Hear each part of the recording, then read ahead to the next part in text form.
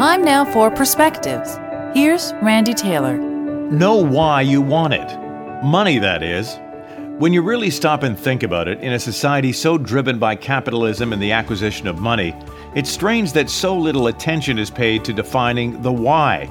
This is not a repudiation of wealth, by the way. Everyone is certainly deserving of as much money as they can possibly earn at the service of others.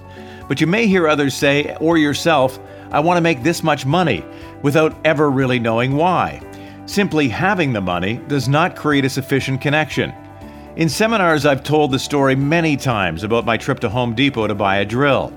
I talk to the man in the tool department, pick out the best one, take it to the cash, pay for it, and then something remarkable happens while driving home. It dawns on me that I never really wanted a drill ever in my life. Ever. What I wanted were the holes.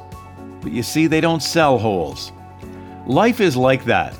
In so much as we spend so much time trying to acquire the drill and never really taking the time to find out what the holes are. The holes in life are the experiences the drill can provide for. The cottage that allows for the experiences with family and friends.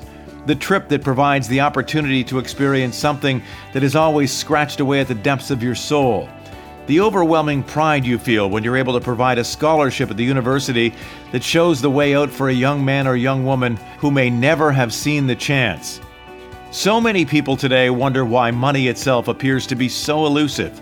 The reason is because on its own, there's little emotional connection. Here's what all this means, I guess. We may hear it and we may actually tell ourselves we desire more money, but the truth is, without the emotional connection to why, the drill will likely remain at arm's length.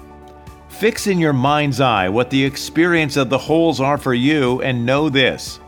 When you do, you'll get the drill. For Perspectives, I'm Randy Taylor. Have an incredible day, and be well.